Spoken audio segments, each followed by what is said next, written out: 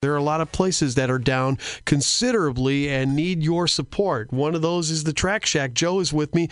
Joe, good morning to you. First of all, we might as well get the bad stuff out of the way. How are you guys doing as far as compared to normal? Well, good morning, by the way. No problem.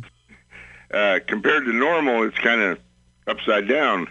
Yeah, well, yeah. This has been, you guys are, the bar attached and the sit-down restaurant, and I always managed to sneak in there once in a while down near the 3rd Street tracks to get something good there. But you guys have had an impact. I mean, most people don't normally use you for carry-out. They normally like to sit down, don't they? That's correct. We do maybe 10% out of our drive-up window. Most of the city doesn't even know we have a drive-up window. But we do, and it's 99% food, although we have a limited package. I mean, we have a few six-packs, a few half-pints and stuff like that, but that's about it. As far as the drive-up window, it's almost all food. Other than that, right now, they came in and kind of taken our income away. We've got the drive-up going, but when you're doing about 10% of what you normally do, it kind of hurts. Down 90, yeah. It's like I've talked to a number of people that are down to 10% of what they normally take in, sometimes even less than 10, and it's incredible. Joe's with us from the Track Shack at News Talk 94.7 and 970 WMAY. And it makes it tough to begin with because, like, you're in the neighborhood with Gabatoni's, across the street, and then you got Dunkin' Donuts, Mellow Cream Donuts down the street, just a little bit from you. It's like there's already a little built-in competition, and then when people aren't going as much as they do, that's got to hurt. Oh yeah, for sure. Especially, like I said, 90% of our business is inside business, and when that's shut down, you're in trouble. What kind of impact has it been on your employees right now? Well, I've got about 4 or 5 employees that are running the drive-up window just to kind of keep them in a little bit of money, but it's lucky to pay them. Cost-wise, our overhead, and I'm just a small place. I can't imagine some place like Motorheads or Mariah's, some of these bigger places. It's just crazy. It's like I can go to the bank every week and borrow $2,500 and just flush it down the toilet. I mean, wow. It's crazy, but the overhead there. And that's constant overhead. That's not labor cost. That's not food cost. It's not liquor cost. That's just strictly utilities, licensing, insurance, all those everyday things that you have to pay for. Man, I know. It's just incredible, that when you talk about the overhead with only 10% of your customers, it's hard to keep hanging on. I mean, that's why we got to get you guys some support here and what's going on. And I think that people just don't seem to, I realize it's not as fun to go to the drive-through window as it is to sit down at one of the booths at the Track Shack or at the table and order your food. But nonetheless, it's still the great food. It's still the same good food.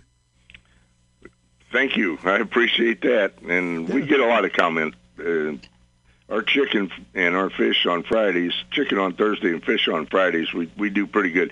And we're doing halfway decent through the window on those 2 items. But it's just not the same as being open. It's just not. Yeah, but you got to understand, too, the burgers are just unbelievable at the Track Shack. I can't believe you're going to flinging a few of those out the window, too. We do. Those are great. Yeah, definitely. Yeah. Joe's with us from the Track Shack here at News Talk 94.7 and 970 WMAY. So, Joe, have you had a chance to reach out small business-wise and get maybe a payroll protection program loan or something along that nature? Yes, that's a good one. Remember they said all you got to do is go to the bank and tell them, and you probably walk out with a check? Right. Well, it's been 3 weeks. I haven't got a check yet. Yeah, the thing ran out of money. Yeah, that's ridiculous. You've been hearing from other people in the restaurant community too, and everybody knows you and loves what you do and together. And how are your other compadres doing in all of this? Well, I don't know if you noticed. Ingrained was on Facebook. Mm-hmm. I didn't notice it. What did they have? What did they say on there? They closed up. They're done. they're done like or are they just done? I've only been there a few times, but wow. I mean, yeah. See, that's the thing that's going to be a problem here. It's like these businesses, they're not just going to be able to close during all of this pandemic and then reopen as soon as it's done. That's not an option because, like you said, the overhead. People don't think about that. They don't, and those people did business in a good way. I mean, it's a shame. And we're talking with Joe at the Track Shack. And Joe, we got to make a correction here. It's American Harvest, correct? That Harvest Eatery? Yeah, that's my fault. My wife was telling me about it. She saw it on the Facebook, and American Harvest and Ingrained. I kind of get those two. I think they're the same place, if you know what I mean. Yeah, no, I understand, but they're both great places to eat, but we don't want to close Ingrained down too early. No, Ingrained's going to probably call me up and shoot me, you know. Yeah, right, exactly. There you go. Now they'll be all right. Anyway, we're with Joe from the Track Shack, and you were talking about, one of our mutual friends, Chef Michael Higgins at Maldner's Restaurant. You were talking to him, and this has been really tough for restaurateurs, hasn't it?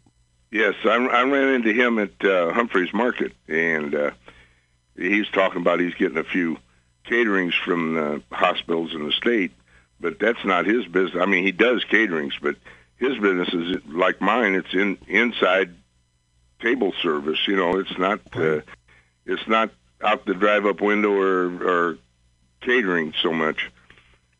Yeah, exactly. It's basically, getting these dining rooms open and things like that. What would you like to see from Governor Pritzker's order? I mean, what could you live with as far as social distancing goes? And if they do open the restaurants, would you be willing to take out a few tables just to be open?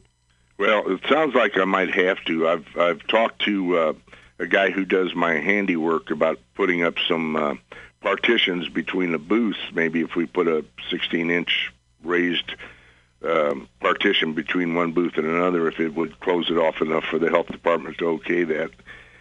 That's one thing, and then taking out a couple of tables out of the dining room. But I'm sure they're going to limit us at least at first to probably 50% occupancy or 70% occupancy, something like that. Our occupancy is 117, so we're looking at 58, and I seat, I think, 48 in the dining room, and then another 24 or so maybe a little more than that in the bar area. Mm-hmm. So if it's an occupancy thing, that's one thing. We just have to have somebody at the door limiting access. We've thought about it. We just don't know which way to go on it.